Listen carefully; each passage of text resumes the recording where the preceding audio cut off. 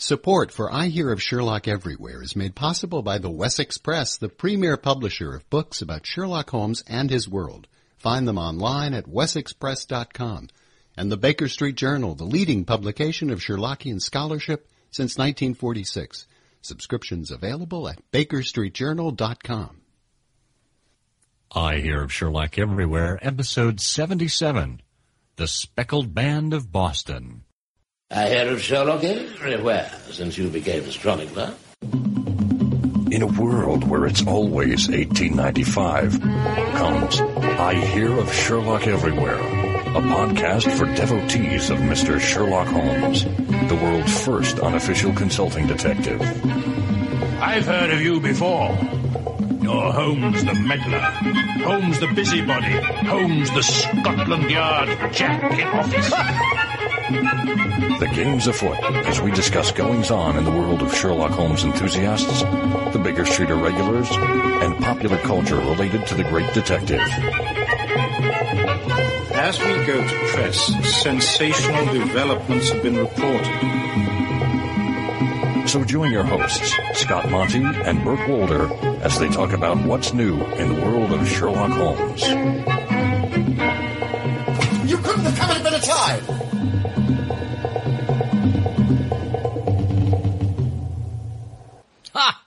Welcome to I Hear of Sherlock Everywhere, the first podcast for Sherlock Holmes devotees where it's always 1895. I'm Scott Monty.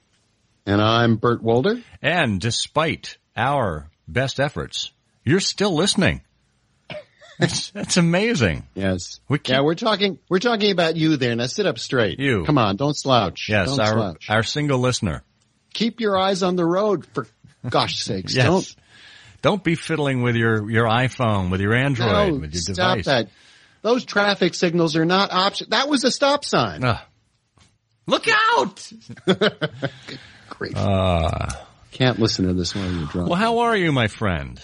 I'm well. The Sherlockian season is in full flight. This is for those of us who are involved in multiple science societies, this is a terrific time of the year. We'll be talking about this more in a moment, but we've just been to one memorable Science Society anniversary, and there are many more meetings coming up until the summer heat wave sends us back to our air-conditioned libraries. Yeah, spring is a wonderful time in the Sherlockian world. You come out of the winter doldrums, out of those winter celebrations, usually around the birthday weekend in January, where everyone is completely bundled up. And usually April and May are the months that spring forth, pun intended, with Sherlockian activity. And some of the stories, of course, were set in April. The Speckled Band being one. I do believe the Three Students was around this time as well, as the landlady babbled of green peas at 7:30.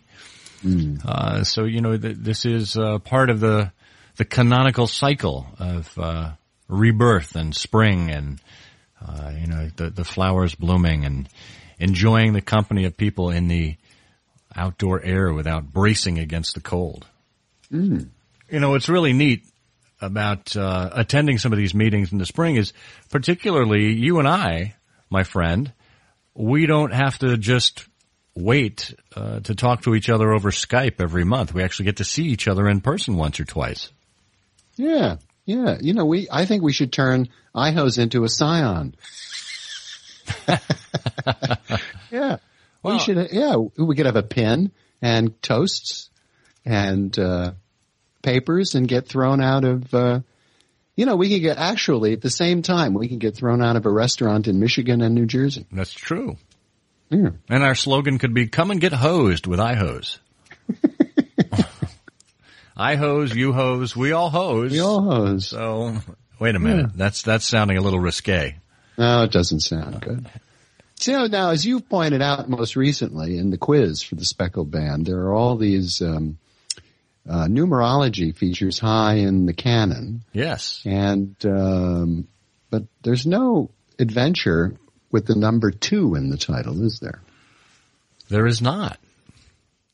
Although, the closest we come here in the Speckled Band is the twin sisters. Yeah. Or no? There were other twins in the canon too, right? Yeah. Thaddeus and Bartholomew Sholto from the Sign of Four. 2 Sholtos, no waiting. And that's about it. Yeah. So it was really after those early stories that that Conan Doyle got tired of writing about twins. Well, but there's an idea we could throw out. You know, if 2 people want to form a very exclusive scion, you can call it the 2 Sholtos. Well, and if they met up with the solitary cyclist, it would be a menage a trois. No, then it would be the 3 students. The 3 students, of course. Or the 3 Garridebs, or the 3 Gables. Yeah. Oh. Now, of the 3 Gables, which one was Larry? That's what I He was the middle one, wasn't he? Larry. The middle Gable. Well, he paled next to Clark. That's right. Who was a stand-in later for Shemp after Shemp took ill, so.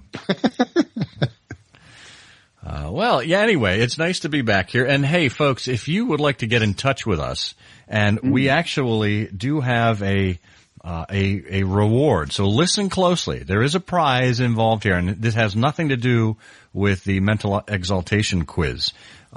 Please take the time to get in touch with us. We are, of course, at ihearofsherlock.com. We are, if you'd like to reach us on email, it's comment@ihearofsherlock.com. We are on the social web, Tumblr, Twitter, and Facebook. Our ID on all of those is I Hear of Sherlock. So take your choice. And, what's that telephone thing we've got? Oh, that doesn't still work, does it? Telephones? No one has a telephone. Occasionally. Get out your old rotary dial telephone and dial 774-221-READ. So just put your fingers in those little holes and rotate it clockwise. 774-221-READ, 774-221-7323. And for free, yes, absolutely free. You can record a comment, which we will be delighted to play on the program, provided it is not explicit. And here is the challenge, because we had advertised back in I think it was IHO's 75 maybe, back in February, the John H. Watson Society's monograph series, some observations upon the early writing of John H. Watson, M.D., by James O'Leary. And as you know, James was just on the show last episode. He was our quiz contestant, and we sent him off a nice prize for scoring 3 out of 3. But he wrote this monograph series, and he left me with a copy at the Speckled Band dinner. I don't know if he did the same yes. for you, Bert. Yes. And what a wonderful dedication that he put in that. I was going to remark on that. He said, in between job searches, I discovered the world of Sherlock Holmes on the web, especially the Baker Street blog and the I Hear of Sherlock Everywhere podcast. It was Burt Wolder and Scott Monty that inspired me to reach out to others in what was a solitary pursuit to join the discussion on the late Sherlock Holmes social network, connect with a local science society in the case of the fabled Speckled Band of Boston, post articles on the Baker Street blog, now the I Hear of Sherlock Everywhere website, and join a slighted vintner in a fledgling online society dedicated to a doctor who is often in the shadow of his more famous friend. And he goes on to dedicate the monograph to Scott Monty, Burt Wolder, and the I Hear of Sherlock Everywhere podcast. Yeah, isn't that nice? I was so touched and surprised when I read that. And James, as we know you're listening, thank you very much from the bottom of our heart for doing that. We are glad that you're part of our little community here. And we do have an extra copy of this monograph. I read it. It's a fairly quick read. It's probably about 50 pages long or so, 55 pages. It was fascinating. It was absolutely fascinating. James goes on to use chronologies to determine what Watson was writing about and why, and his role as a biographer, his role as a husband, and really begins to parse apart some of the challenges with the multiple chronologists that they present. And he put together a very compelling argument here in this monograph series, which is available from the John H. Watson Society at johnhwatsonsociety.com. Yeah, and speaking of that, we really should pay tribute for a moment to the late Don Leiby, who is the slighted inventor that James referred to, whose untimely passing happened several weeks ago, who was the driving force behind the Watson Society. Bob Katz and I were just out in Long Island for the Christopher Morley birthday, which we'll be talking about in a future episode. But on the way, we talked a little bit about Don, and it seems that few, if any, people have touched as many Sherlockians worldwide without ever meeting them in person than Don Leiby did. And now James has taken on an editorial role for the Watsonian?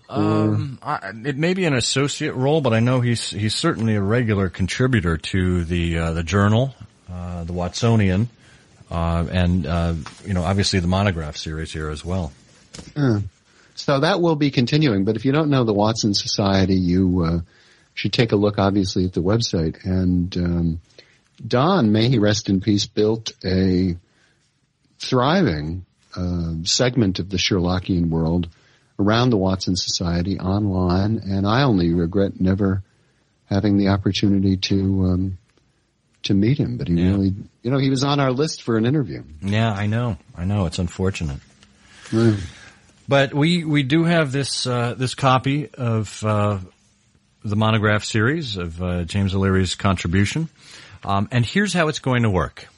If you would like this single copy that we have, then you must use that audio call-in line, which again, Bert, is? It is 774-221-7323. That's right. So dial that number up, or, record, just record into your phone and send us an audio file at comment@ihearofsherlock.com.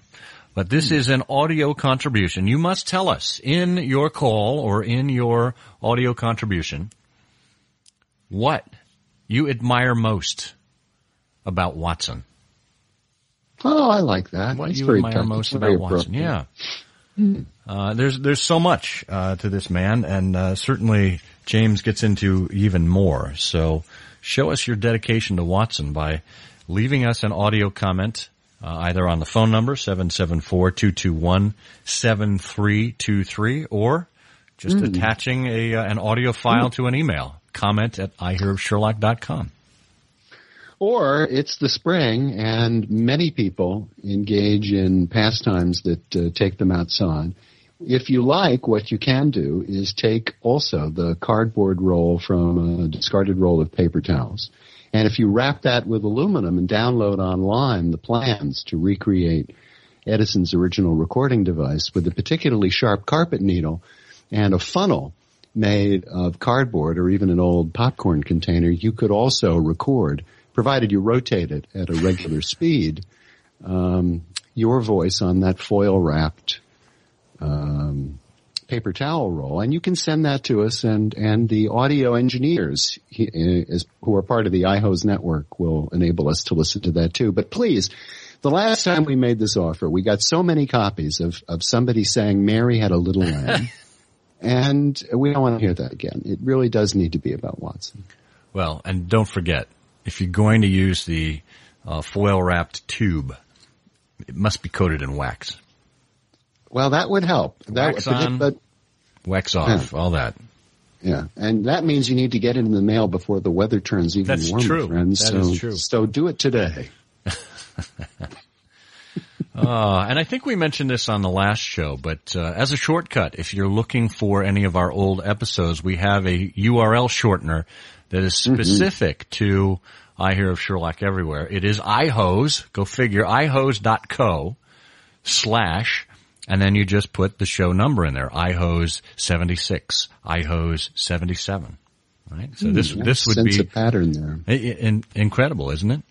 This would be ihose.co/ihose77. So, well, wait a minute. You mean we can just go download this program now and don't have to record it? I like the sound of that. It's one of those wormholes in the time portal, the time-space continuum. It's going to make the whole rest of my day a lot easier. And of course, if you want to keep up on the news, which we're about to share with you, you can find regular articles shared on Flipboard or Scoop It. And those are available at ihose.co/flipsherlock and ihose.co/scoopsherlock. But in the meantime, we would love to share some newsy items with you.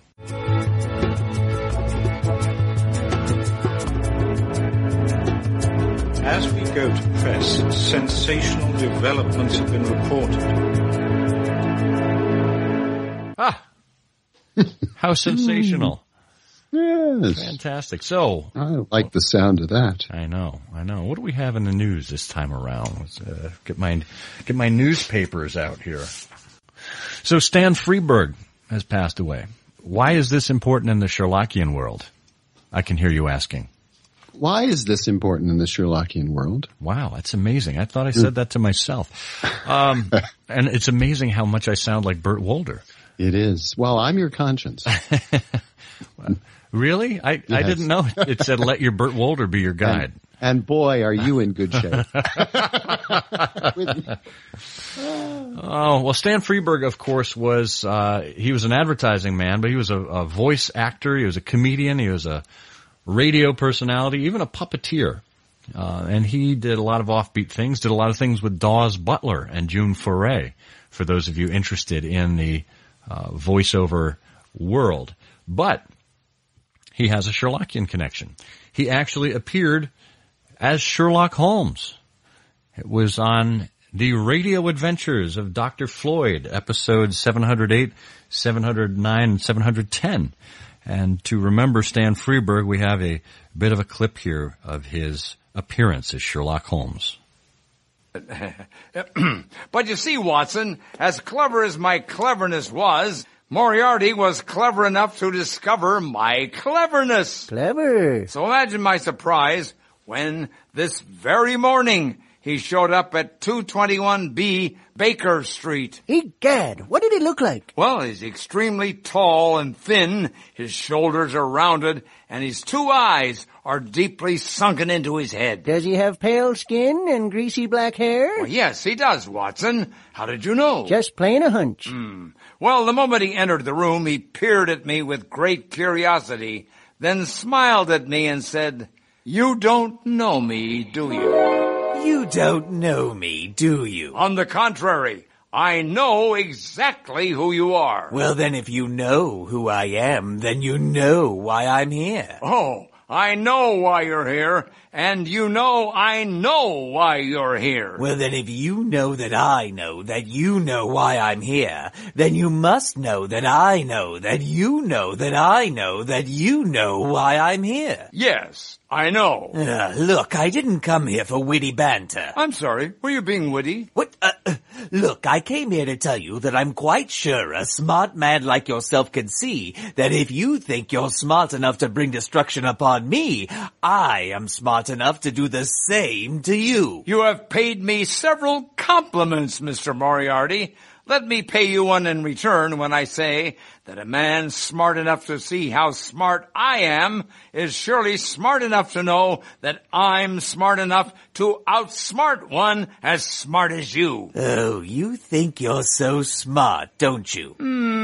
I get by. There you go. That's classic Stan Freberg dialogue. Even though he didn't write it, but it's just got his fingerprints all over it. Well, he was a great innovator. He was one of the first to bring humor to advertising and demonstrate that engaging the audience by putting brands and products in funny situations could actually cause them to buy them. Yeah, go figure. And remember them. And a really great radio innovator. Somewhere I have he had a short-lived radio series towards the very last days of radio. And somewhere I have all of those on CD, and every so often I take them. Oh, that's great. Yeah, that's very innovative. Indeed. And then he is a Christmas, one of his little comedy routines was around Christmas. It was poking fun at the merchandising of Christmas. Oh, it was a retelling of A Christmas Story with Scrooge as an advertising man. That's right. I remember that one still, yeah. Well, and how appropriate that the clip there was Holmes and Moriarty, because we're recording today on May 6th, and of course May 4th. May the 4th be with you, known as Star Wars Day all over the internet. But of course we, Sherlockians, know May 4th as a much more significant event. Don't we? Yes, we do. But we mustn't tell anyone. We mustn't tell anyone. Because if we tell them, then everyone will know. Well, that's true. It'll be our little secret. Okay. This is a pretty tight-knit group, this podcast community. Our two listeners won't, and by two listeners, I mean you and I. We're listening to it right now. Two listeners. We won't give it up. No, of course, May 4th was the day that, Holmes and Moriarty met at the Reichenbach Falls in 1891. And, the world lost Sherlock Holmes for almost a decade, before he was resurrected, amazingly. But, and we later found out that this was the date that he used his Baritsu skills to send Moriarty toppling over the falls. Bartitsu, yes. Yeah, but the other thing is, oddly enough, after all of those years, as I understand it, particularly because of some of the conversation online around this particular anniversary, after all those years, Holmes' bill at the Englischerhof is still unpaid. And those people who say that really the reason for all of this was to get away from just the expense of having to pay for a couple of nights at that hotel, I think it's calumny. It's a variation on the old dine and dash. Yeah. Wow. Wow. I guess this is where we say, I saw the Reichenbach, but I fell for you. That's right. Well, so that's by Jerome Kern. You need to get the music written for that. Yeah. Oh, what else has been going on in the news? Well, let's see. Our pals at Sherlockology have successfully hosted a hugely successful Sherlock conference at the end of last month. About thousands and thousands of people attended and had a chance to see Stephen Moffat and stars from the show, and some of the folks engaged in the production of the BBC Sherlock and more. Yeah, I know there was a tiered structure in terms of pricing for tickets. You could actually buy, I think it was a £2,000 or £3,000 ticket, and that would get you access to all of the stars, to be able to do a meet and greet with Benedict Cumberbatch, get his autograph. I think the only star of the program who wasn't there was Martin Freeman. You had, busy working. Probably, or just disdainful of fans. I don't think so. No. You never know. But these are folks with very, very busy schedules. But you had Mrs. Hudson, you had Molly, you had Irene Adler, you had Lestrade, you had Anderson. I mean, most of the major characters were there, as well as Sue Vertue and Mark Gatiss and Stephen Moffat, as you say. So I understand that Martin Freeman makes a habit of dealing with fans, so I think he's. But the other thing is, if you're going to buy, first of all, if you're going to buy a £3,000 ticket, how are you going to carry it? But even presuming you get it in there, I think there was a higher price ticket. I think for £175,000. Yes, what you got was the. Ability, I think, to be adopted by Benedict Cumberbatch.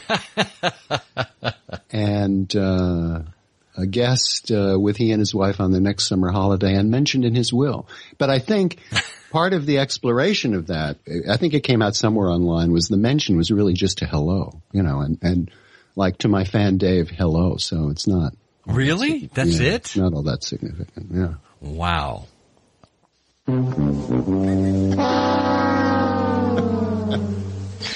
I would be upset if that's how much I paid and that's all I got, but Well, at a much more affordable price, for only $22 a ticket, you can be part of the premiere, the U.S. premiere of the 1916 silent film Sherlock Holmes, starring William Gillette. It will make its debut on the U.S. shores as part of the San Francisco Silent Film Festival on May 31st.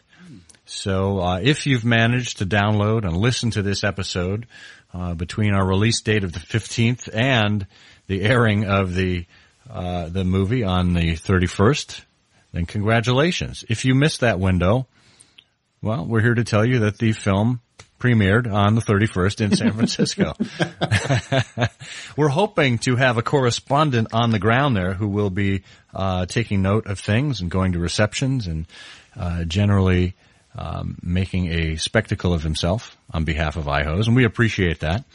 But we'll bring you more on that as we learn of it.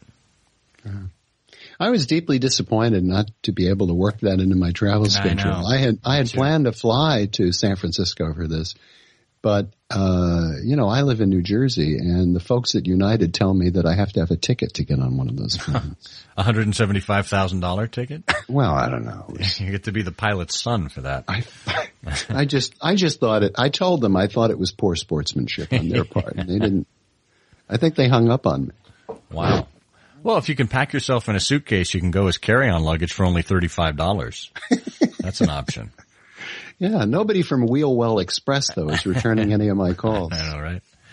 Yeah, I had planned to go too, but it turns out that the date that they chose for the airing, that's my wife's birthday. And I try not to travel on birthdays of immediate family members. So, well, but wouldn't Mindy appreciate the restoration of a silent film that you engineered in her honor? You would think. Yeah. You would think. And yet the only person that would be getting the silent treatment after that would be you. Would be me. Exactly. Would be you. Exactly. Well, you could tell her, a large popcorn comes with it. I mean, that would be. Well, and she would greet me with, or retort with, I can get a large popcorn here on the couch. See you later. Have a nice life. Oh. Yes, I hope someday to introduce you to my second husband. Yeah. Well, speaking of movies, there are trailers out for Mr. Holmes, starring Ian McKellen. I don't know if you've had a chance to see the trailers yet, Bert. Oh yeah, I'm looking forward to this picture. Yeah, and between the cinematography, which you can do marvels with trailers, but the cinematography just looks grand, and McKellen in his makeup as a 90-something. Holmes, as well as a 60-something Holmes in some of the flashbacks. I think they did a wonderful job. And yeah, and this young actor who's is he making his debut with McKellen in this also seems to be really... Yeah, Milo Parker, I think his name is. Yeah. So that's good. And I don't know if you had a chance to see, but in the clips you've got Holmes, the 90-something Holmes in a movie theater watching a black and white movie of Sherlock Holmes. And who is starring as Sherlock Holmes in that movie clip? Nicholas Rowe. Remember Nicholas Rowe? Oh, right. Of course, from Young Sherlock. Yeah. Yeah. I wonder why they didn't use Isla Norwood or somebody like that. Oh. I mean, they could have used a real silent Holmes. True. That's a nice... nice touch. That's a nice tribute. And I actually, it was a talkie. It wasn't a silent film because this would be Holmes in the 1940s. Oh, that's right. Film. So you could have been watching Basil Rathbone. Well, true. That would have been pretty funny. Well, no, it's 1930. Is it in wartime or is it before wartime? I think it was 47 when the novel was set. So post-war time. Right. But then you have to get into a fight with the Basil Rathbone Estate Limited, and they're not as understanding and forgiving as the Conan Doyle Estate Limited. So, yes. And then a couple more bits of news. Sherlock BBC, the Christmas special. At least we assume it's going to be at Christmas time. Mark Gatiss confirmed that the setting will in fact be in Victorian times, which that's a relief since we saw paparazzi photos of Cumberbatch and Freeman dressed in Victorian attire. It would have been a little awkward if it weren't set in Victorian times and they were dressed like that. But the actual setting, the date is 1895, which only goes to show the degree of knowledge of the Sherlockian culture that the creators have. Mm-hmm. You know, always 1895. Of course, we've mentioned before that Watson's blog counter is stuck on 1,895 views. It was a nice in-joke.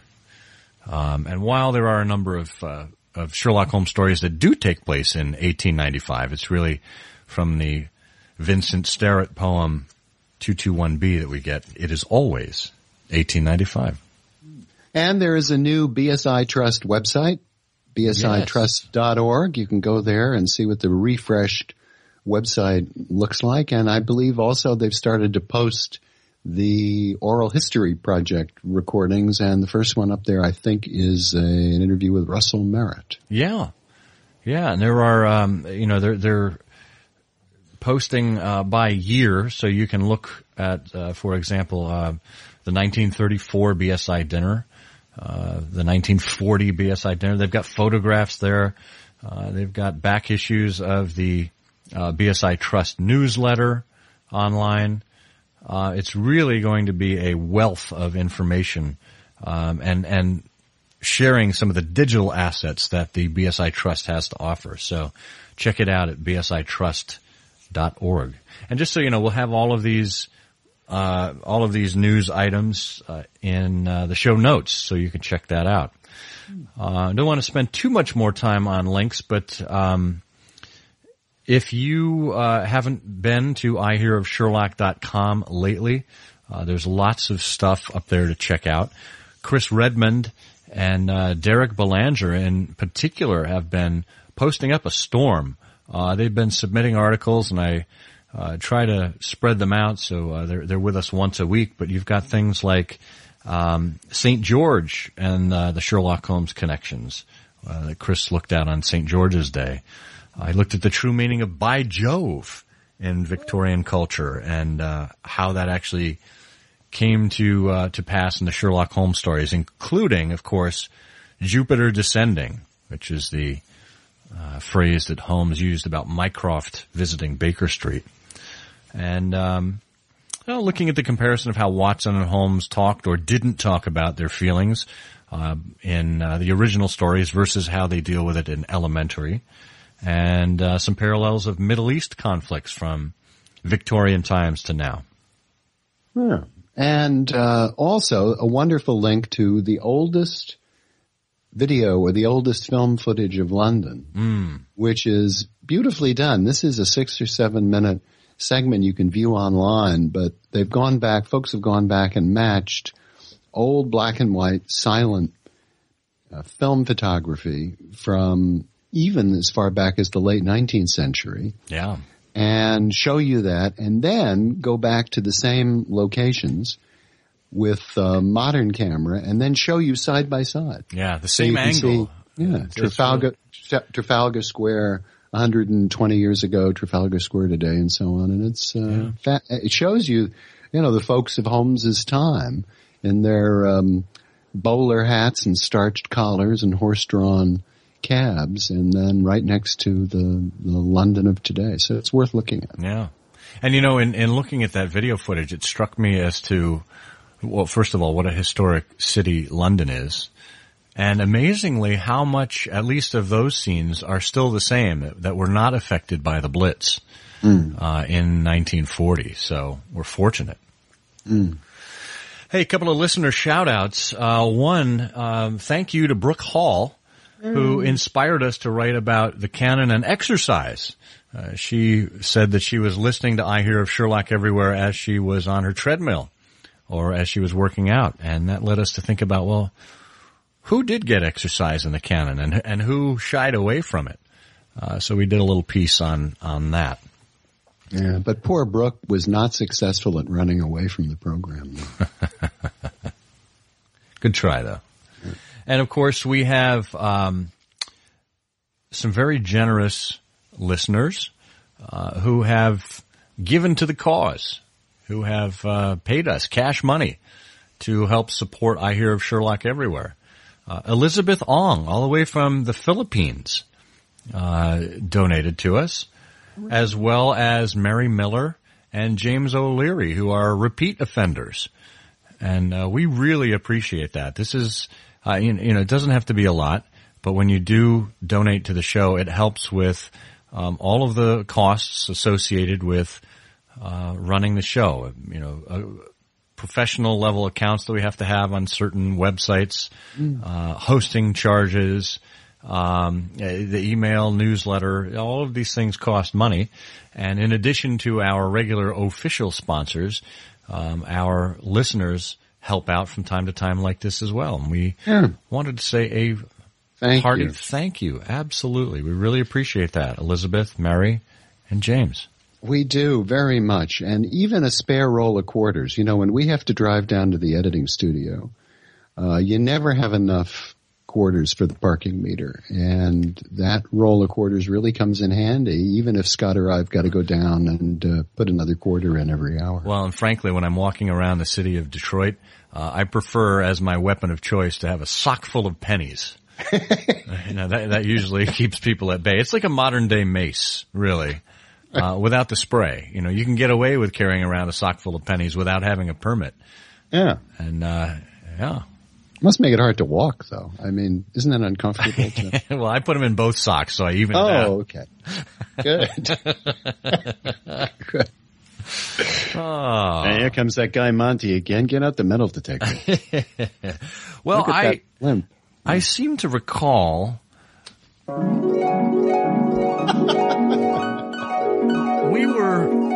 we were in Boston recently, and we were at the Speckled Band. Yes. And ostensibly, while we threatened people in the intro with the name of the show, the Speckled Band of Boston, we have yet to really talk about it. Well, now that that's out of the way, what do you want to talk about? Oh. Well, you have a little bit of journalistic work you'd like to share with us, if I'm not mistaken. We do. It was a wonderful meeting. It was the 75th annual meeting of the Speckled Band of Boston. It's one of these grand organizations like the Sons of the Copper Beeches and others whose traditions have not changed since these organizations were founded decades and decades ago. As I say, it's the 75th anniversary of the band. And it's well, what can I really say? I can interject here. The thing that's always struck me about the Speckled Band is that, and it feels like, when you're at the Tavern Club, it feels like it's been there forever. And as we'll hear later in the show, that has not been the setting. It's been the setting for the last 30 years or so. But it's steeped in tradition, and to the point where the menu is always the same. Mm-hmm. As I said, the venue is the same. Heck, even grace is always the same. Yes, we have toasts, and the toasts are, while they're to the same people, and they are varied by who says them and who gives them and how they're written.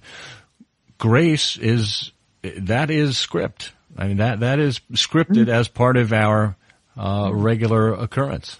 Yeah, well, it's a comforting ritual, and we want to give you a peek inside the Speckled Band of Boston. And so for the next few minutes, let us take you there.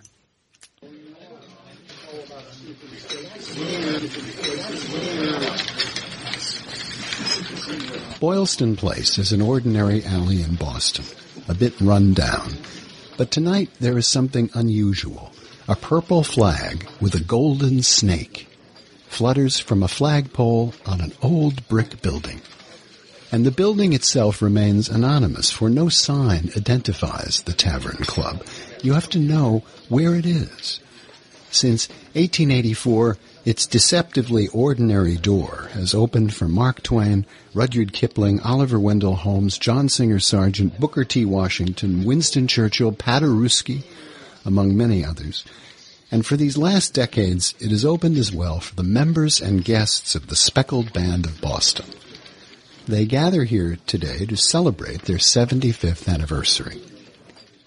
Once inside, you are reminded that the 19th century boasted many innovations, but bright lights wasn't one of them. The club is dark, wood-paneled, and is about as well lit today as it was when Chester A. Arthur was President of the United States. After cocktails and hors d'oeuvres, the band and their guests ascend to the second floor of the building for the dinner and the program.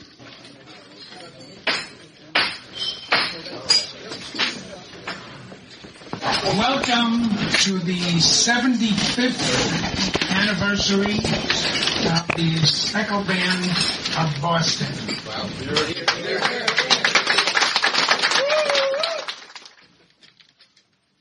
There are toasts, of course. Keeper Dan Poznansky toasts Queen Victoria, Elizabeth II, and the founders of the band. Dean Fairbrother singles out friendship in his toast to Holmes and Watson. I think really William S. Gilbert sort of hit the tee when he said, the sacred bounds of friendship are paramount. Gentlemen, raise your glasses to Mr. Sherlock Holmes and Dr. John H. Watson. May the sacred ties of friendship be paramount. Tom Francis and Glenn Moranker sing the praises of The Woman and the Stoner Sisters, respectively. Not even Grimsby Roylott is forgotten as Dan Poznansky introduces the traditional backhanded salute.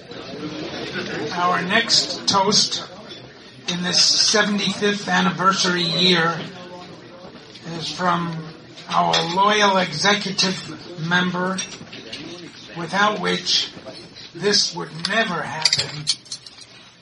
A toast to Grimsby Roylott, of dubious memory, from Richard Oken.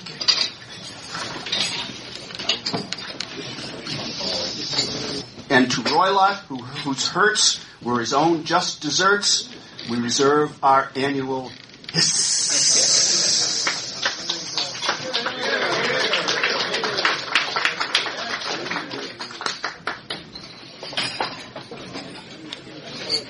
A challenging quiz comes between dinner and dessert. This year it was created by our own Scott Monty.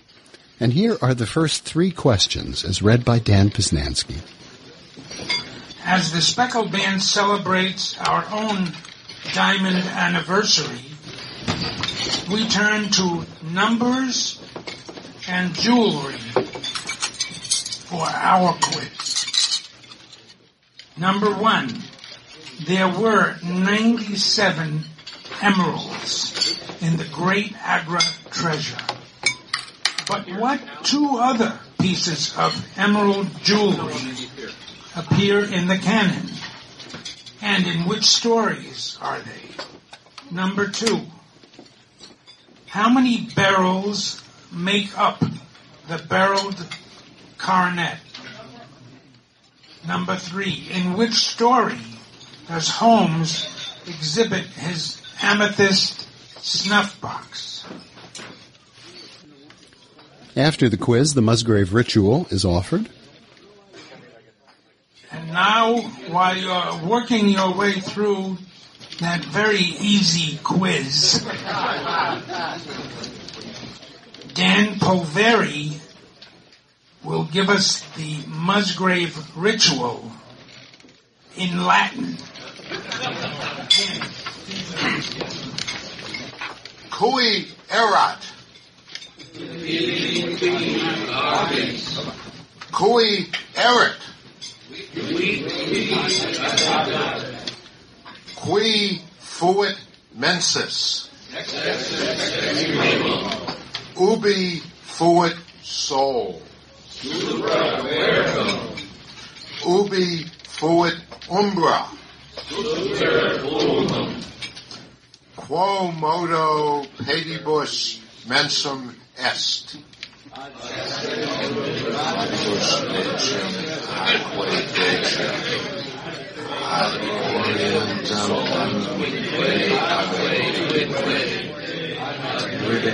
Duobus, aquae duobus.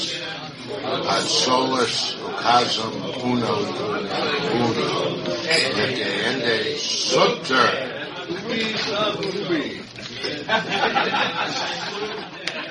Quid eius gratias donabimus? Quam obrum nobis demanda sunt.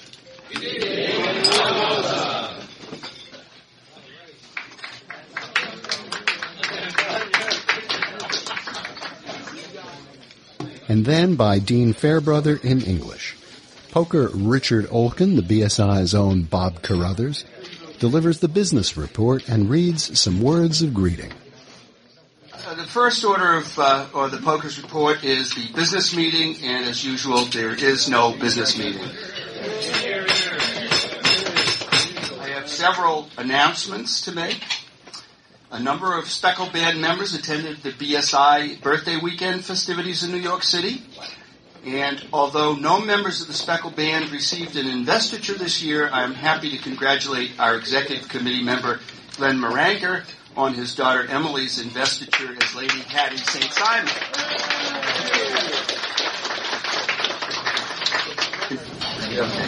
I would now like to read several telegrams which have come to us. Let's see. From Elysian Fields to the Speckle Band at the Tavern Club. Congratulations on 75th anniversary. Stop. Time you left me alone. Stop. Just saw Doyle and he agrees. Regards, Morley.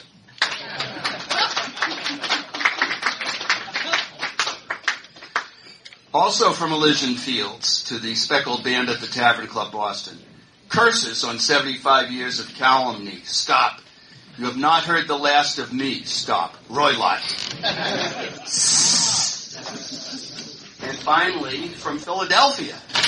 You thought Elysian Fields was tough. From Philadelphia to the Speckled Band of Boston at the Tavern Club. The Suns salute the band on your anniversary. Stop. Congratulations on maintaining our traditions for 75 years. Stop.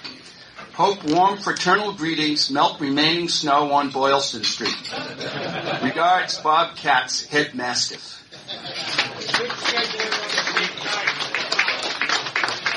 I want to, before we go upstairs for the feast, I just want to thank you all for coming. Some of you have come quite far. Some people from Toronto and from California and from Washington State.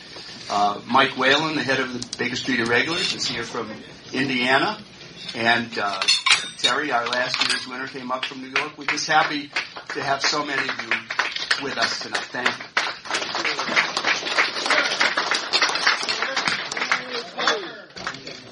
And the winner of the quiz is announced. I forgot that I have one more wonderful opportunity to address you, and that is to let you know that we have a winner of the Band Quiz Silver Bowl, and it is Greg Derrick.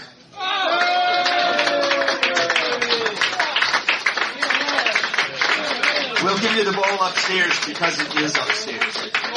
His score was a point of two or two more than anyone else's score.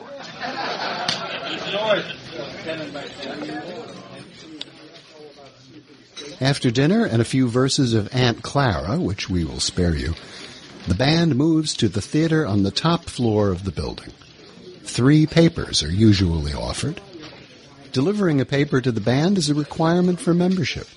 This year, Tom Bridges speaks about the genealogy of the Baskervilles. Al Williams concentrates on the Great Hiatus and gives an analysis of Holmes' travels. And Greg Derrick addresses the problem of Mrs. Turner in The Landlady's Mystery. And the winner? And we believe that all 3 papers were great. Greg Derrick is the winner. And I'd like to point out that as far as we know from the records that we have, he's only the 3rd person to win both the Quiz Bowl and the Sherlock Holmes Bowl the same night. The others being Glenn Maranker, who's here with us, and Mark Wellington, who has passed on. Thank you.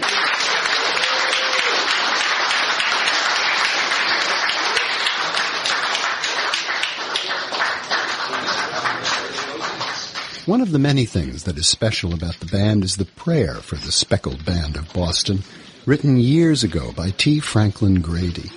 It includes this wish: that generations to come will join the never-ending throng who have followed, emulated, and loved the two old comrades we honor here tonight, and grant that they will one day take our places at this table and preserve our traditions and fellowship.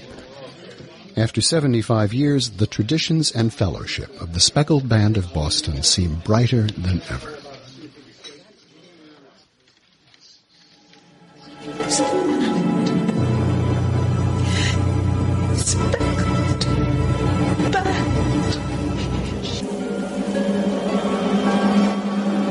You see it, Watson! You see it!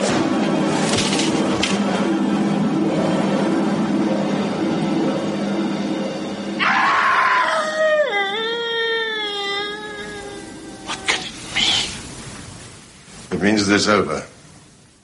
And perhaps for the best.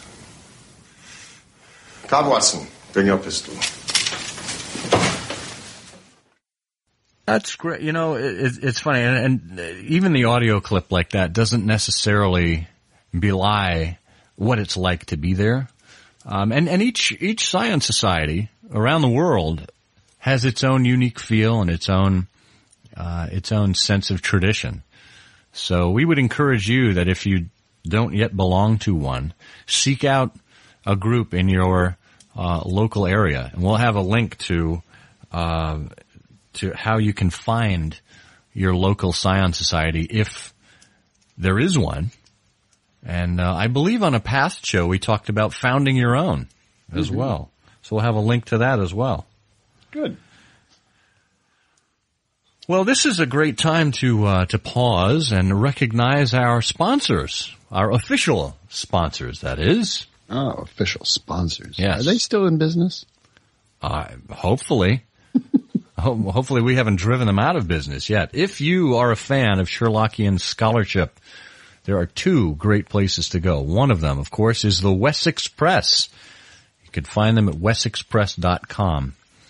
They are one of the places where you can find not only pastiches, but you can find real deep scholarship, like the Sherlock Holmes Reference Library by Les Klinger, a 10-part series there that you can buy individually or as a 10-pack, and get the notes and annotations that are even deeper than what Les put into the annotated Sherlock Holmes.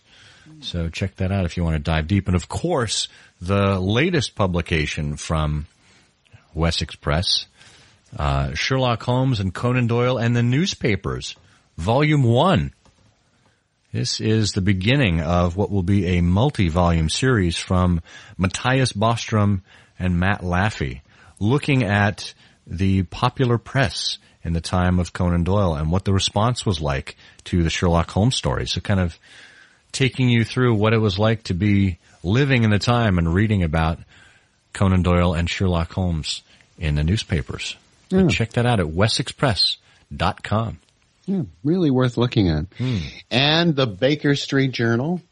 If you have not got at least 2 subscriptions to the Baker Street Journal, stop right now and get one. It is the leading publication of Sherlockian scholarship and has been for almost as long as the Speckled Band has been in existence, and is an absolute essential part of any good Sherlockian's consumption of content.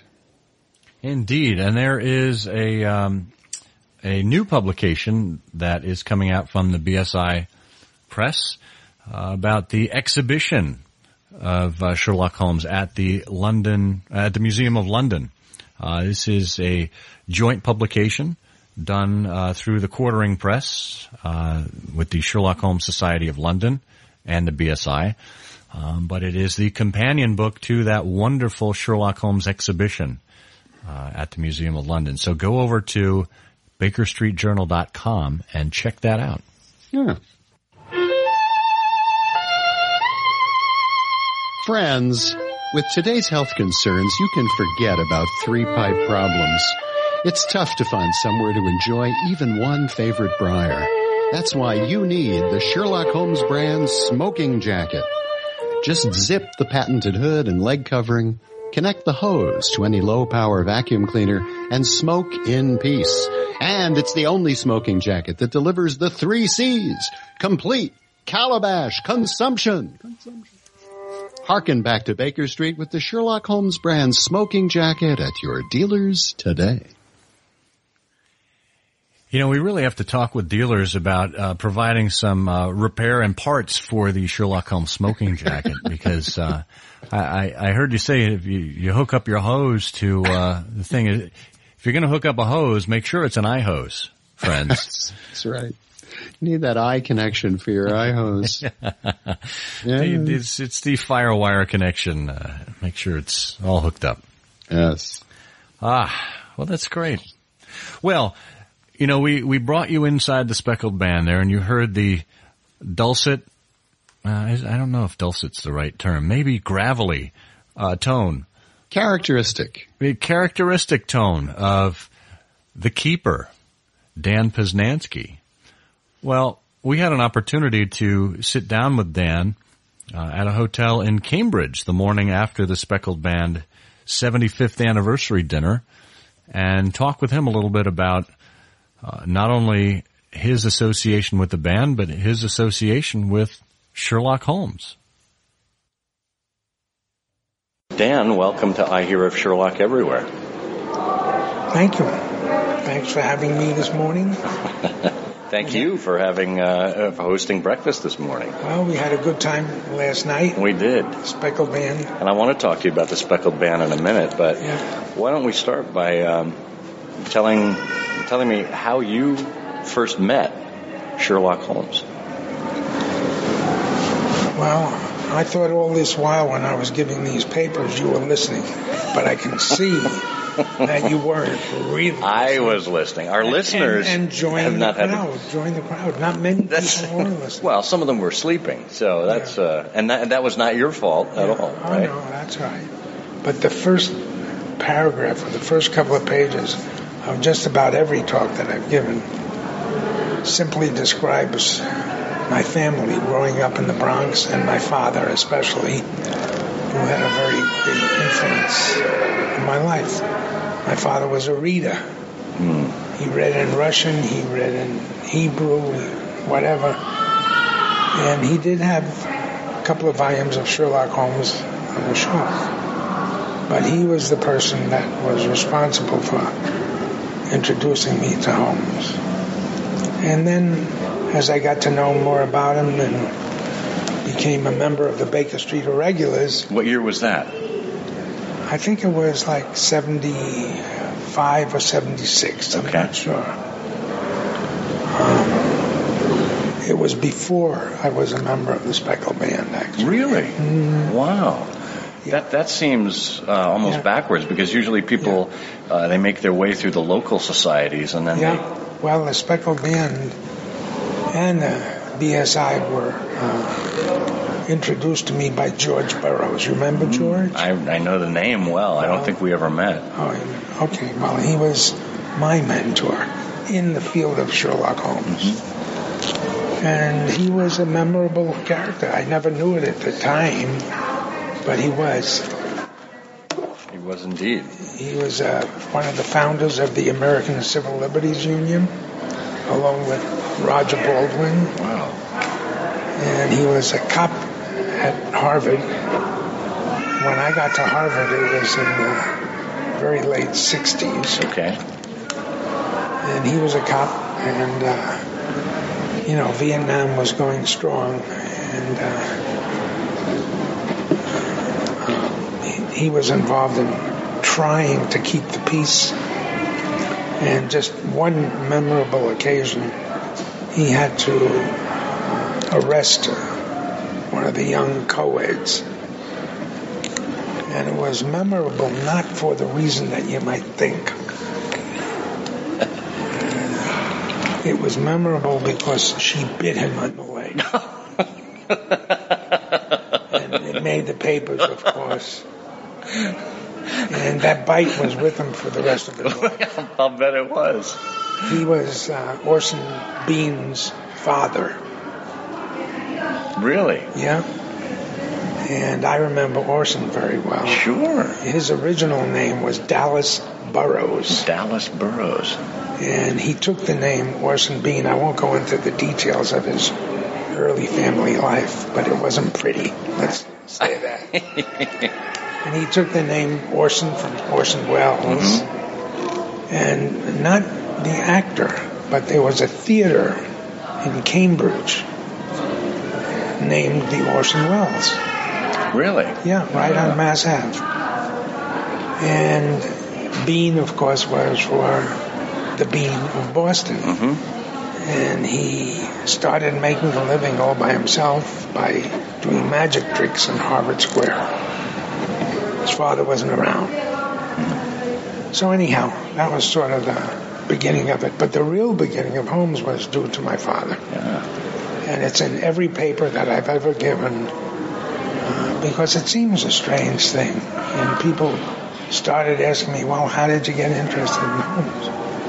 So I decided to include it in every single Now, paper. was your father's Sherlock Holmes volume, was that in English or Russian? No, Russian. Was it? So you started reading Sherlock Holmes in Russian? Right, I did. That's as well amazing. As other Russian writers. And once again, if you had only listened when I was speaking, you would have seen there's a sentence in one of those things that said, as I was growing up, Dostoevsky, Gogol, Turgenev, they were all my companions of my youth. And that's how it all started. That's great. That is great. And then because of George Burroughs, he invited me to a meeting of the Baker Street Irregulars. Now, was George a member of the Speckled Band at the time? Yes. And he didn't invite you to the Speckled Band? No, he invited me to the Baker Street Irregulars. Wow. And then he invited me to the Speckled And then he figured you were worthy for the Speckled Band after Well, that. I don't know what he thought. But BSI was spectacular. Because I sat for years, literally for years, at the same table with Bliss Austin on one side, Isaac Asimov on the other side, and the keeper, Julian Wolfe, in the middle. Wow. And it produced many, many memorable occasions. I can imagine. Some of which are fit for print, others aren't. Well, fortunately, this is audio. It's not print. Yeah, that's what you say now. But I know that this will get into something. But that's okay. I don't mind. Although if you looked on the net, you'll find very little about me. Yeah, that's true. Especially about my Harvard days. Is that by design? Yeah. Why is that? Why? Because I just don't want these things to follow me forever. It's your legacy, though. Well, I don't see it that way. Well, you've got a very important legacy with the BSI. I know. Yeah, well, I enjoy Holmes, have always enjoyed Holmes, since I was a little kid. And that was growing up in the Bronx, and it was very different then. So you mentioned Bliss Austin. We had Sonia Featherston on the show me. A couple of episodes ago, and she did the wonderful book, Prince of the Realm. Yeah. She gave me a copy. And she interviewed you for some of that, right? She did. Yeah. And tell she me, actually listened to me. It was unbelievable. Why would anybody do that? I have no idea. I have no idea either. Well, we're hoping some of our loyal listeners will tune in here. So, what's a Bliss Austin memory that you have? Well, I think the most interesting was after the BSI meetings, we used to go to a little club in Grand Central Station called Under the Clock. Oh, okay. That was the name of it, Under the Clock. And it was a socializing kind of thing. There were men there, women, and Bliss and I always went after the meetings to Under the Clock. We'd have a drink. And Bliss was actually a good dancer. Was he really? Which I know nobody knew. And he used to dance with women under the clock. I was not a good dancer. I was going to ask. But I enjoyed the occasions tremendously. And, of course, Bliss became one of my best friends. So it was very memorable. That was really a memorable occasion, Bliss. That's nice. And it's nice when you can weave those informal traditions into, that kind of event. And he was a great Sherlockian, so we hit it off immediately. He liked rare books, I liked rare books. And he had some great Holmes things, and I had a few interesting things. So we had a good time. Now, after Bliss passed on and his collection went to Lehigh University, the most unlikely of recipients of a Sherlockian collection. And they weren't a real recipient. No, they weren't. They were just kind of a holding area until... And Bliss did not know that.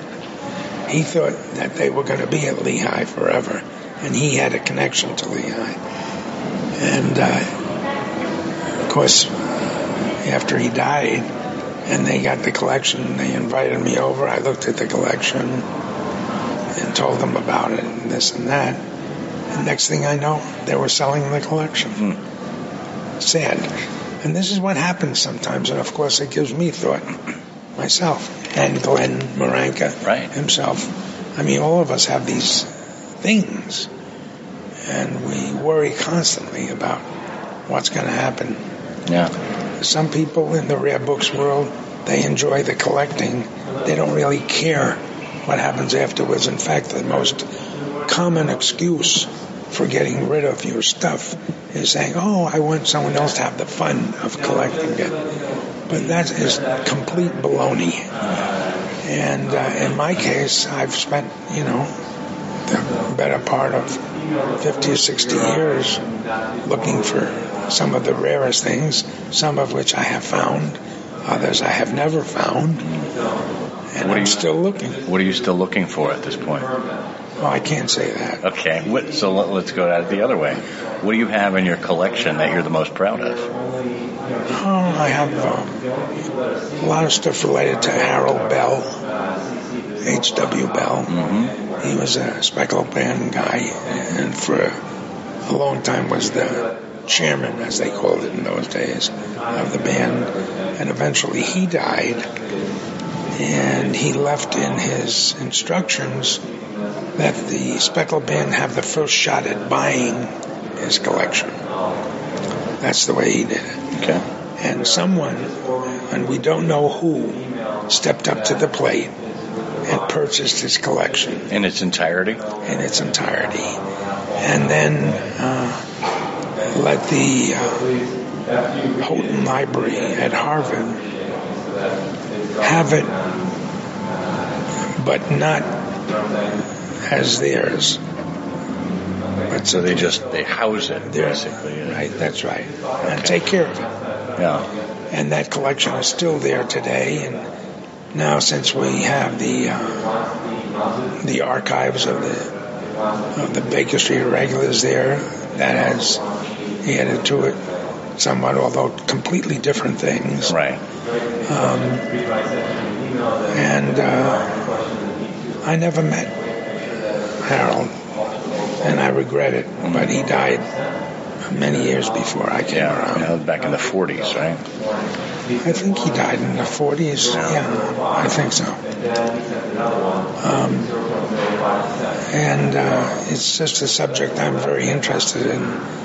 And Peter Ricardo and myself are collaborating with some help from Glenn on a book about H.W. Bell's life. Oh, fantastic. It's mostly Peter Ricardo. But I have had a little hand in it. Any idea when that book is going to be? Several years at least. Yeah. It's got to be a lot of work putting all that together. It's been 6 years now. Wow. When we started. And Peter Carter and I have visited many sites, as you might expect, including the grave site of the family, which is in New York. Oh, wow. And, Bell was quite a guy, and eventually people will get to see this book. Yeah. His brother was amazing.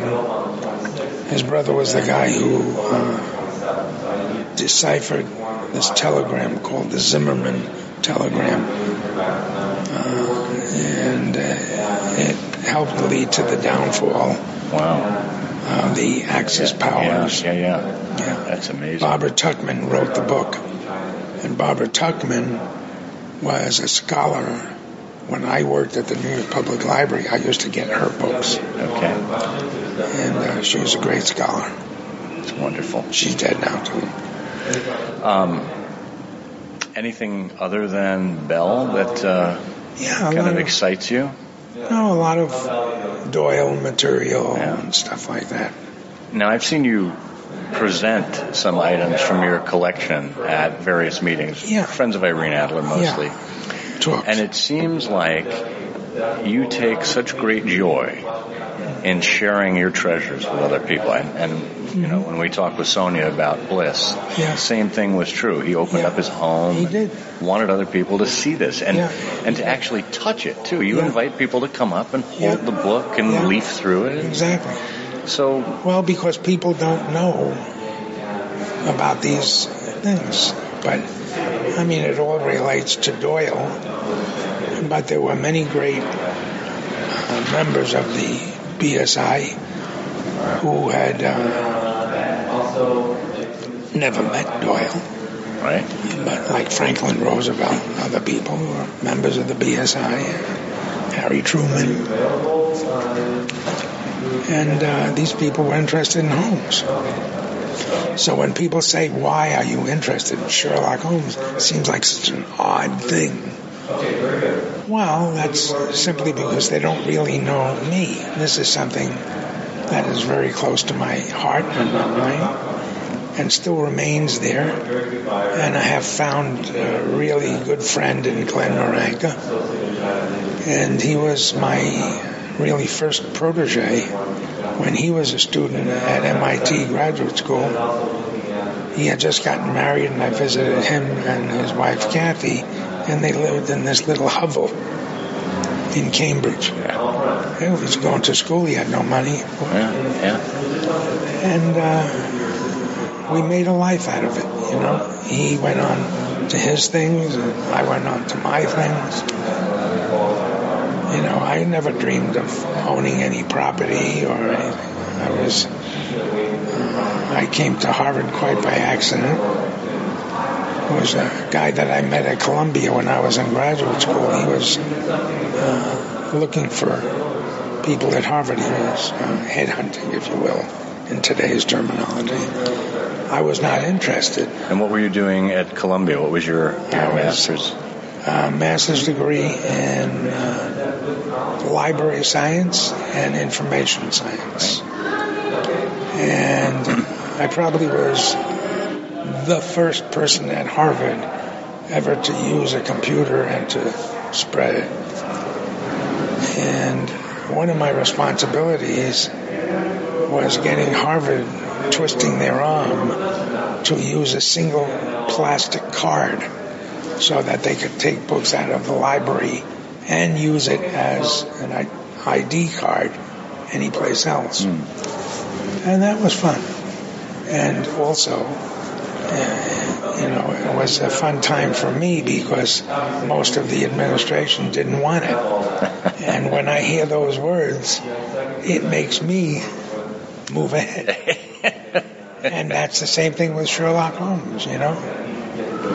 That's great. Neither Sherlock nor I really cared too much what people thought or didn't think. But we gave it our best shot. Yeah. And Sherlock always did. That's great. You know, as the second cab, third cab, the sixth cab that you have there. You know, Holmes was Quite the character. Yeah. An invention, but nevertheless. True. An invention. True to life. Of some repute. Yeah. So, you mentioned that George Burroughs brought you to the BSI. Mm-hmm. Was he also, and the Speckled Band. He's the one that brought you to the Speckled Band. Yeah. Okay. And we just celebrated the 75th anniversary of the Speckled Band last night. Tell me about... And I'm like the character in Gilbert and Sullivan. You know, he polished up the handle so carefully that now he's the ruler of the Queen's Navy. I guess so. I think no one, including myself, ever expected that I would be the keeper of the Speckled Band. And it was the furthest thing from my mind. And I met some wonderful people, Dev DiGisaldi and George. These people became lifelong friends. So what was the Speckled Band like? And I guess it would have been in the mid-'70s when you... It was more reactionary, more what do you conservative. Mean by that? Conservative. Okay. To use a word. I don't know how you can get more conservative than it is now. Oh, well, it's not even close. Well, what do you mean by conservative? There was a person that you knew. He was a member of the Friends of Irene Adler, Dirk Stroik. Oh, sure. Okay? Well, the Speckled Band threw him out. Why? Because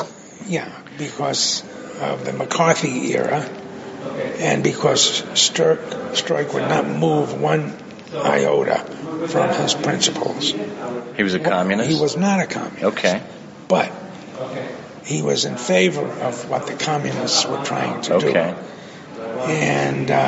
And so he was investigated by the McCarthy organization? Investigated by them and thrown out by both MIT and the Speckled Band. I know, the Speckled Band threw him out. And when Constable came to be the keeper, he asked me if I could. He knew that Stroik came to the Friends of Irene Adler. He didn't come for any political reason. He loved Sherlock Holmes. Right. Was a great contributor to the Baker Street Regulars many years ago. So John asked me if I could see my way clear to getting Stroik back into the fold, the Speckled Band. And I had a wonderful dinner with him and visited him and his wife in Belmont. And he told me these really immortal words, as far as I'm concerned, immortal as anything Holmes ever said.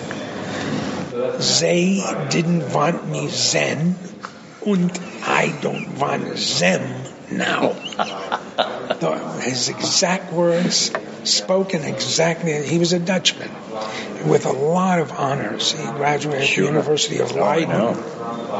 It's great. He wrote a wonderful book, which most people don't read today, called Yankee Science in the Making.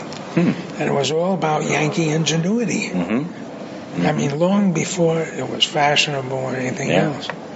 And he was a great mathematician. Yeah, he certainly was. Yeah, I remember every year at the Friends of Irene Adler, he'd stand up and extemporaneously give a toast to Professor Moriarty. Different every time.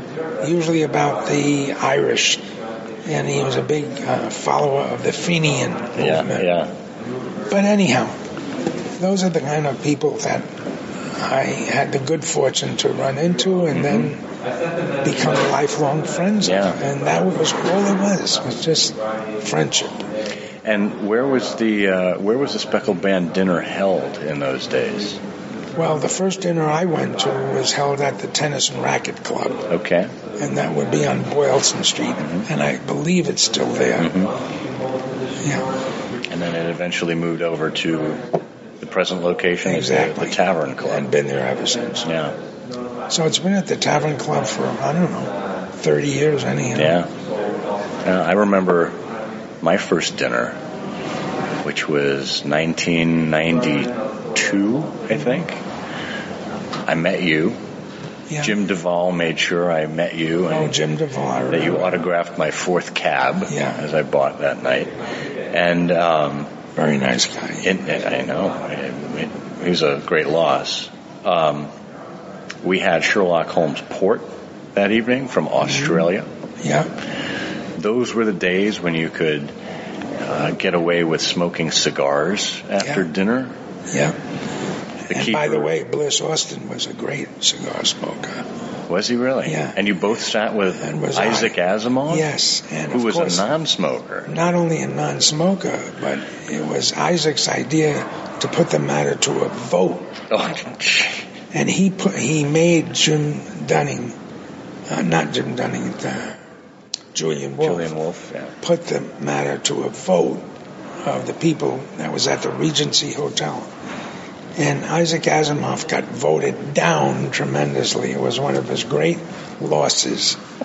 He didn't have many losses. That's true. And he had a beautiful voice and a lovely hairdo. I don't know who his barber was, but it was incredible. Cigar smoking was... And John Constable was the keeper at the time. I remember him coming around with the speckled band bowl being filled with champagne and ladling it out, serving each one of the members. I asked last night, and they didn't want to do it. Why not? Because they felt that I would drop it or something. Oh. And they're quite right, I'm very shaky these days. So. Hey, look, I'd be happy to help next year if you want to go back to that tradition. Okay. You can supervise it. Yeah. But I always thought that was a nice gesture of the keeper, who is literally responsible for keeping the traditions of this august organizational life. That's why it's called the keeper. Going around and serving each member. And I've learned in my time, certainly in my time at Ford with Alan Mullally, that leadership is really about serving others. And it is. When you're in a position of, when you see someone who's in a position of leadership, like a keeper, for example, you don't usually think about that. Yeah. And that gesture to me always struck true. Yeah, well, John was very big on that, and very big on keeping things pretty much the same. Yeah. And I'm dedicated to keeping John and his memory and work alive. So we'll see how it goes. Well, the Speckled Band is in a minority in that it's one of the few societies left that is single sex, right? But there was one instance years ago where that tradition was tampered with, shall we say. Yeah. You know anything about that? Well, I do know some things, but some things cannot be told. Except I will tell you one incident. And that was the keeper of the band at that time. I think he was called the chairman. Got word about this incident. And his exact words, you remember these things because they are in your brain. His exact words were he had just received this paper telling him what was going on. It was a note from somebody in the room? Yeah, okay. Yes, who shall be nameless. A moron. In any case, he read the note, and we were just in between papers. I was not yet a member, and but I had that streak in me. And he said, I have just been informed that there is a cuckoo in our midst. We trust that will never be repeated. And that was all he ever said. Wow. Well, I think that's probably in the Boston Brahmin tradition of not wanting to make a big scene out of things. Exactly. Yet making it clear where you stood. Yeah, and when he died, I visited his apartment. It was on the hill.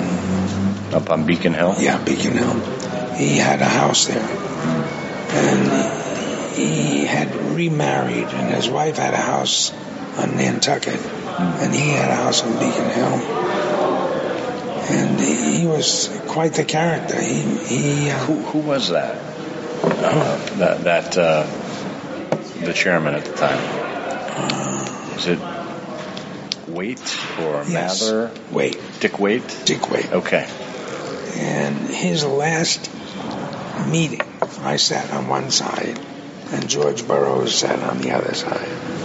And his last meeting as keeper, he was tiny, and he had a Filipino houseboy who carried him. A Filipino houseboy had Bermuda shorts on, of all different colors. And he carried him up the stairs. Wow. He was very frail. And George was giving the toast to the evil uncle, Grimsby Roylott. Grimsby Roylott, sure. And George had a little bit too much to drink, and he went on and on and on. I think the toast lasted a half hour. And here was Dick Wade, this tiny little guy, saying as loud as he could, which was not loud, George, George, George, trying to get him to stop. Of course, George paid no attention. And he went on and on and on. And finally, everybody broke into the hiss. And that was it. I mean, George. As I say, some of these memories are just, I never think of these things, but there it was. I know. Oh, that's wonderful. Yeah, I don't think you were at that meeting. No, that was before I didn't know George, unfortunately. Yeah. Dick Wade was a lawyer at Choate Hall and Stewart. And he was the senior partner. And you know that suit that you like so much that Constable has? Well, he wore one of those. Really? Every time he went to court, Dick Wade wore morning like a British barrister. Yeah, exactly. Wow. Yeah. And he was the last one. Okay. So after Dick Wade, then John Constable was made keeper? No, I think Jim Keddy Jr. was made keeper. Okay.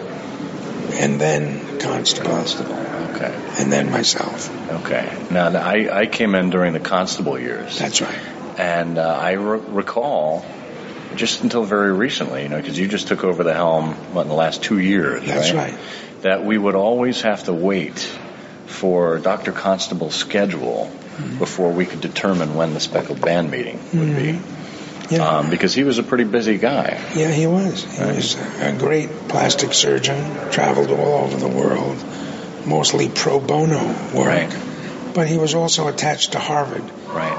And, for example, he liked, and still does, he loves orchids and birds and things like that. And he would go to the ends of the earth to see these things with his wife. And I remember he asked me about a particular book once. Could I find it? And I said, well, I'll try my best. I can't guarantee anything. It took me about 8 years. And I finally found the book. Wow. And I gave it to him as a present. I thought he was going to faint away. He got it for the princess of the royal family of Nepal. Wow. Yeah, it was amazing. Yeah. No, not Nepal. Bhutan. Okay, Bhutan. So that was Constable. Yeah, he's quite a guy. He is a guy. Very peculiar way of speaking. He got that from his father, and he has a brother who is almost his twin. I know. Yeah. Giles, right? Yeah, and speaks very much the same way. And his father was at the Boston Museum of Fine Arts. He was one of the big Boston Brahmin family there. You'll like this story. I was in graduate school taking a course at the Boston University School of Public Health. Okay. The course was insurance and the healthcare industry, and it was taught by Peter Hyam, who was the Commissioner of Insurance for Massachusetts for many years. And he was explaining how in Massachusetts here at least, the commissioner was responsible for setting the rates of reimbursement for the physicians. And he said one year I was at a dinner of surgeons, and I gave my speech. They were respectful, not enthusiastic, but respectful. And the chairman got up there and he said, while your rates are not generous, they are adequate. And at that point, I raised my hand from the back of the room and I said, was that John Constable by any chance? And he turned white and his jaw dropped and he said, how could you possibly figure that out? Yeah. I said, that's his style of speaking. Yeah. Your rates are not generous, but they are adequate. Right, exactly. Well, and then we talked about sounds it like afterwards. John. But yeah. So he's been quite an influence to the band these many years. Yeah, he has. And as you say, it's a great honor to have been passed the mantle to be the keeper. Well, I consider it both an honor, but more of a responsibility. And other members of the band who have long since retired, you have no idea how many letters I got. What type of letters? People saying, well, it's about time, blah, blah, blah, blah. You'll make a wonderful keeper, and this and that. And I didn't look at it that way. I looked at it as, there's Constable, and there's me. And that's it. And hopefully I will keep it going as long as I can. I hope so. Until I can't do it anymore. I hope so. But last night, we're having him sing Irene was really amazing. Yeah. They got him a chair with arms, I noticed. Yeah. They took good care of him. Yeah. And you were at the keyboard once again. I was at the keyboard. That getting weaker and weaker every year. Fortunately, it's not a very difficult tune to pick up. No. And then Al made that comment, he had the original manuscript, and it said Allegro con brio or something. But of You're course, more of an andante kind of guy. Yeah, but of course, Al, it was all baloney. Because he doesn't have the original manuscript. Because I know who does. And that person wrote the book about how On Clara came to be written. And found the original composers of On Clara. So... Who is that? You can't say that? Well, if the book has been written... Yes, well, the book can't be found today. But it has been written. And they were a couple. And they were vaudevillians, actually. From the 30s, I think. Wow. Yeah. And On Clara has a long history. It's subject for another occasion. But it's a very long history. It goes all the way to Washington, D.C. and here and there. But in any case, this guy found this couple and found the manuscript. And so I knew Al wouldn't have it. But he said they, of course, wrote it in Allegro con brio. So I don't know if you saw, I went back to the piano and I sped up the whole thing. Yeah. And I said, how's that, Al? He said, I didn't know you knew that. But Al's a funny guy. He is. There's a lot of great characters in that organization. Yeah. I think he's a member of the Rhode Island group. Right. And I know Bert actually spends a lot of time with the Cornish Horrors as well. That's it, yeah. Yeah. And for a long while, that Rhode Island group had a representative whose name escapes me. He was a member of the Speckle Band. In the early days, you mean? Yeah. Yeah, is that back when they were the Dancing Men of Providence? That's the guy. Yeah. I forget who it was myself, but yeah. Yeah, they were the Dancing Men. Yeah. And he wrote a talk on the Dancing Men. Okay. And I think it's in the second or third cab. Probably. I'll have to go back and check my copy. So the Speckled Band is now releasing the 6th cab. Correct. It started, this is a series of publications that are taken from papers that members submit. Correct. And they are assembled and edited into book form. Correct. It started with not the first cab, but the second cab, right? Yes, as far as the title goes. Yes. So But the second the cab. admonition in the stories was not the first cab, nor the second cab. That's true. And somehow Take the second third cab hit. And Jim Keddy Jr. was responsible for starting the cabs. And the introduction to the second cab was written by Vincent Starrett. And he pointed out that you shouldn't take the second. Doyle never said, don't take the second cab. He was not that specific. Right. He said, don't take the first nor the second. And it was in the story The Final Problem when he was giving directions to Dr. Watson. Yeah. So the band produced the second, third, fourth, fifth best of cabs, and now the sixth cab is coming out. That's correct. And this is expected to be published in 2015? Yes. Well, no, 2016. 2016, okay. Yeah, probably the spring of 2016. Okay. Maybe in time for the next meeting. Okay, great. Now It will be the spring of 2016. Okay. Now the previous cabs, at least the fourth and fifth, from what I recall, had a run of 300, I think. Some did, but there will only be 75. 75 for our 75th anniversary. Exactly. Excellent. And that's the cover of it. And it was quite a little expensive undertaking to do the cover. Why? Well, it's a long story. But anyhow, that, and this is a cartoon by a guy in New York who didn't want his name used. Okay. It's just Bob. Just Bob. Just Bob. Yeah. Have some speckled band milk. That was mine. He did the cartoon. I did that. You captioned it. Yeah, I captioned it.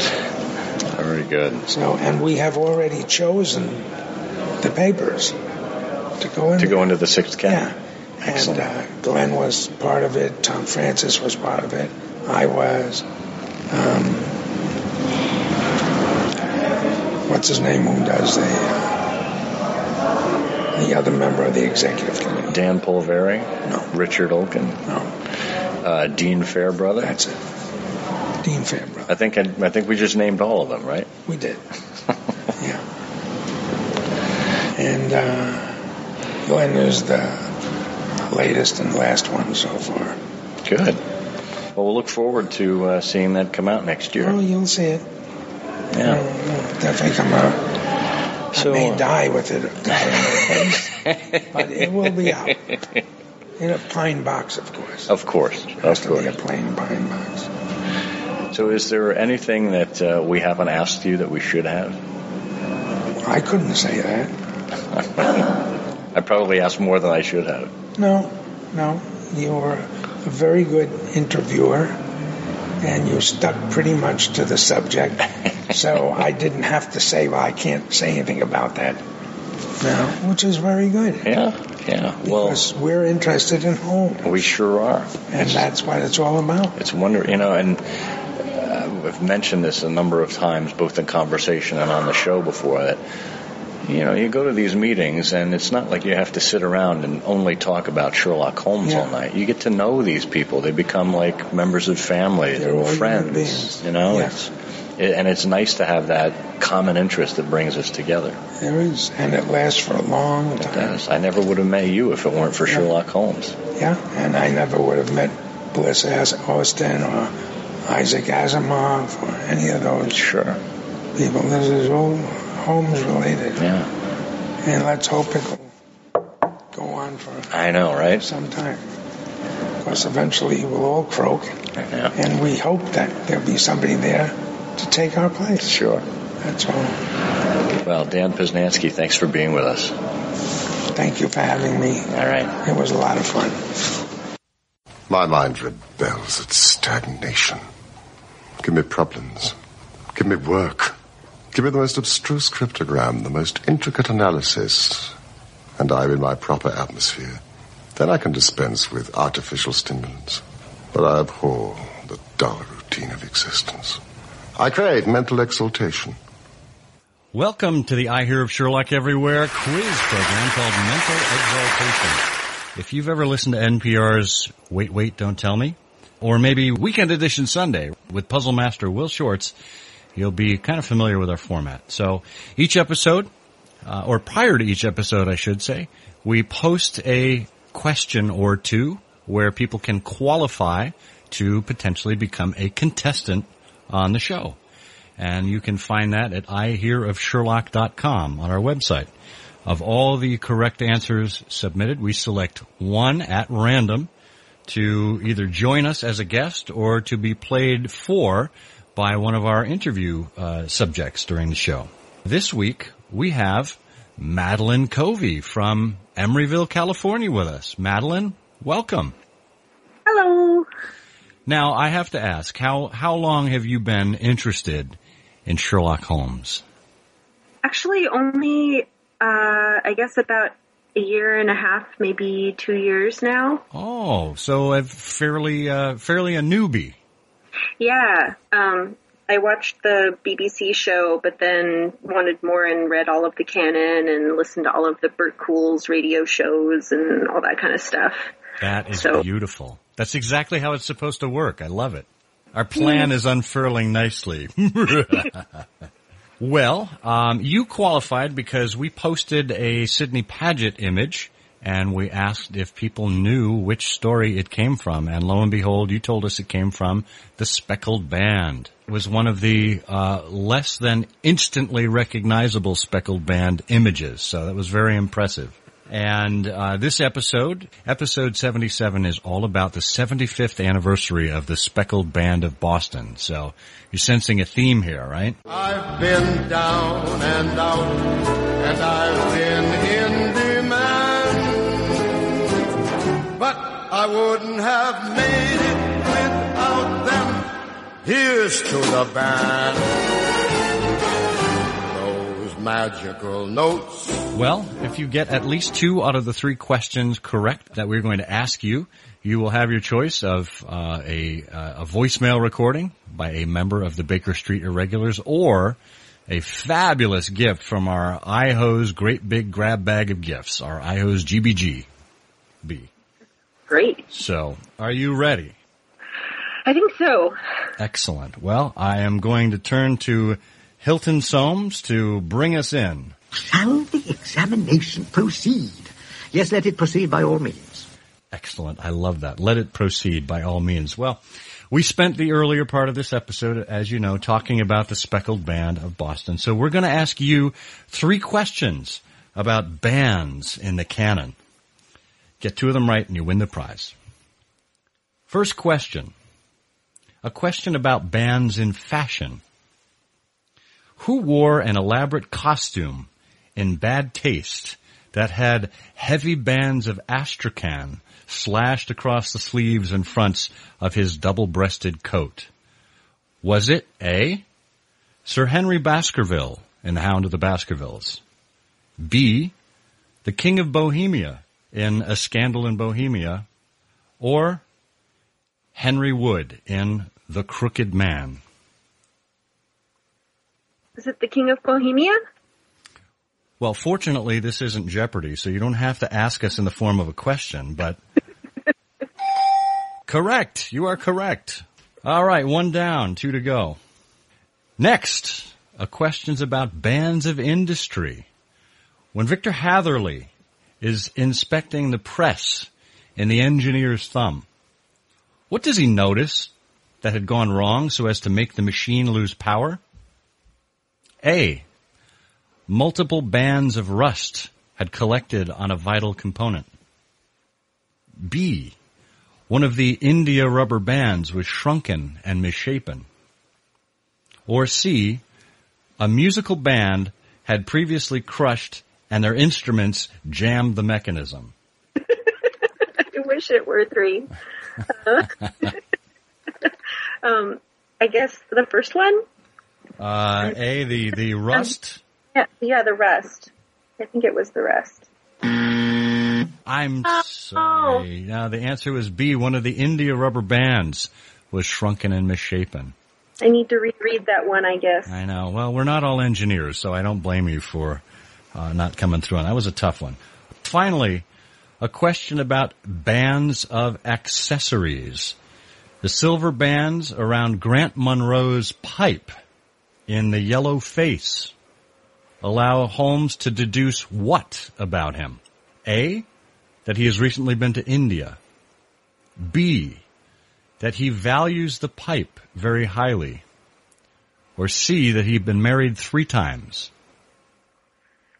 He values the pipe very highly because he had it repaired even though it wasn't a very nice pipe.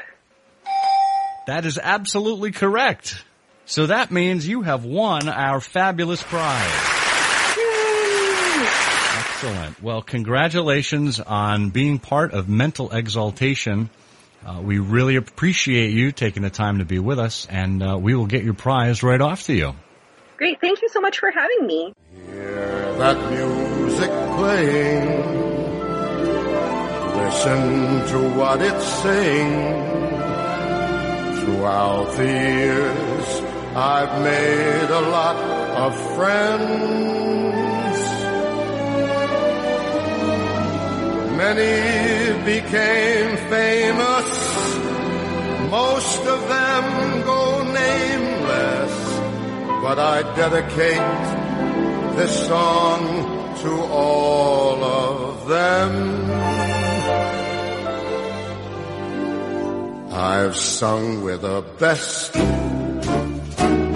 and I've had it all.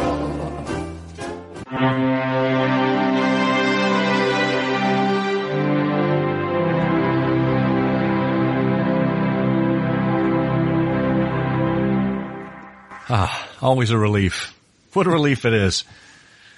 Well, in lieu of a traditional gas lamp, which is interesting because Edgar Smith, who certainly was the sparking plug of the Baker Street Irregulars at the time that the Speckled Band was founded in 1940, and a regular attendee of a number of the dinners, we thought we would turn to some publications that come directly out of Boston. The first is this, and this is a marvelous book. And you can find these occasionally at used bookstores in Boston. I found this at the Brattle Bookshop. It is, let me see, The Tavern at 75, 1934 to 1959. It was printed for the Tavern Club and edited by Edward Meeks. And it contains, because the Tavern Club was an association of many literate gentlemen who also enjoyed poetry and the stage and the arts. It's a collection of writings. And in this case, I found in a section called Lyrics for the Tavern, on page 161, a poem called The Fog Hangs Deep in Baker Street by Philip H. Rhinelander.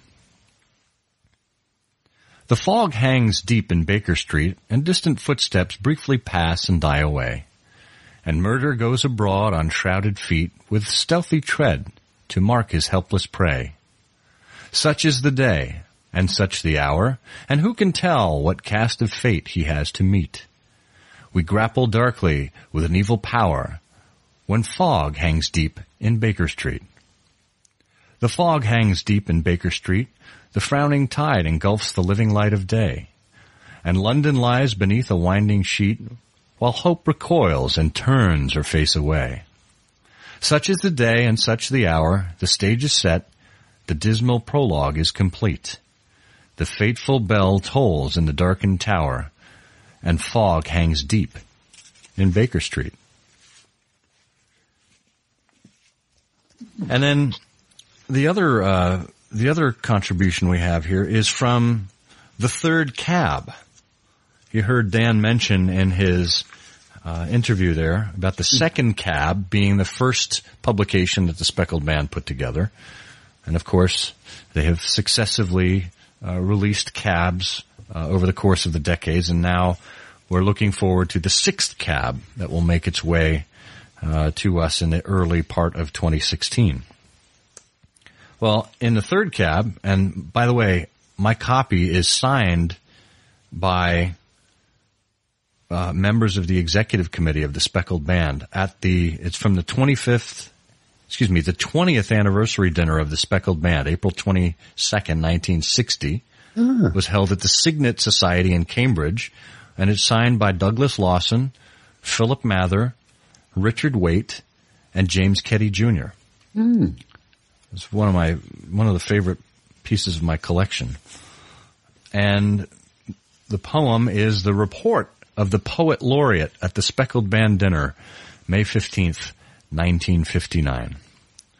It's dedicated to Douglas Lawson, the keeper of the band, and it's by Philip Mather. When meeting only once a year, it always seemed to me quite queer that while these people were commending by frequent sips and elbow bending, there's just one man that we omit. We hope he's never going to quit. His leadership is most tyrannical when calling for those toasts canonical. He works himself into a lather to plan these meetings where we gather. Of all our minds, the strangest is his, devoted to those puzzling quizzes. Now to praise him I am bent. I'm sure you've guessed just who I meant. So let's give him a great big hand, the keeper of the Speckled Band.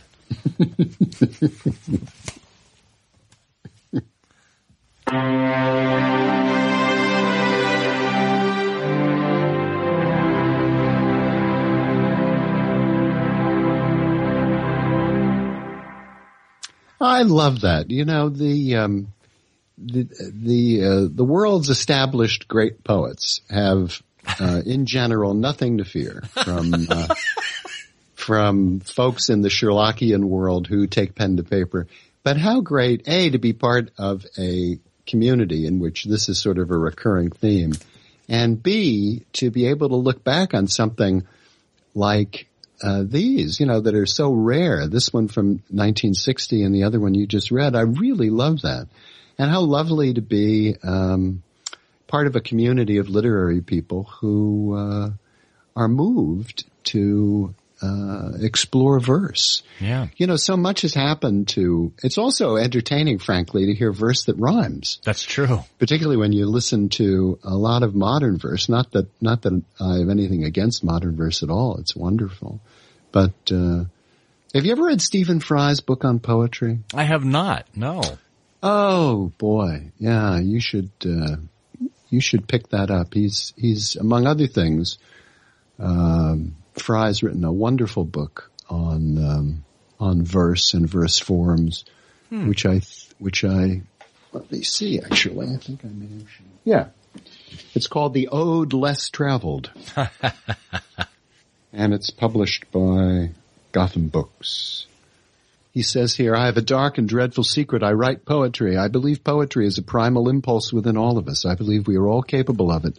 And furthermore, that a small, often ignored corner of us positively yearns to try it. So, for those of you who would like to write some poetry or learn more about it, I'd recommend that book. But those were great. I love those. Yeah. No, it's one of those things where, you know, in the case of the Tavern at 75, you know, I picked it up simply because how often do you find a book about the Tavern Club? And then in thumbing through it, lo and behold, there was something related to Sherlock Holmes. And this is from the Tavern Club. It has nothing to do with the Speckled Band of Boston. So it was just one of those nice serendipitous types of publications. Yeah, brilliant. Yeah. Well, this has been great. Thank you for sticking with us for this long, a chock full of nuts episode. And of course, I mean your two co-hosts. Yes. But again, if you'd like to be in touch with us, there are a variety of ways. Remember, that little contest we said we were running about the monograph series. We have that copy available, but only if you call 774-221-7323 or email us your contribution, or email us whatever you want in general, aside from the contest, at comment@ihearofsherlock.com. And don't forget to subscribe on iTunes, leave us a review, tell other people how you found us, how you like us, etc., etc. We love having you as our listeners, and obviously we love talking about all things Sherlock Holmes. Excellent. And that just leaves us with the opportunity to point out the obvious, which is that I'm Burt Walder. Huh. Really? Yeah. I I was Hold going on. to take you for someone else. Well, I wish you would, and put me back differently. That Please, would be indeed. great. And that must mean that I am Scott Monty. And, Woohoo! Woo! And together we conclude with the games afoot. You know, I'm afraid that in the pleasure of this conversation, I'm neglecting business of importance, which awaits me elsewhere. Thank you for listening. Please be sure to join us again for the next episode of I Hear of Sherlock Everywhere, the first podcast dedicated to Sherlock Holmes. Goodbye, and good luck, and believe me to be, my dear fellow, very sincerely yours, Sherlock Holmes.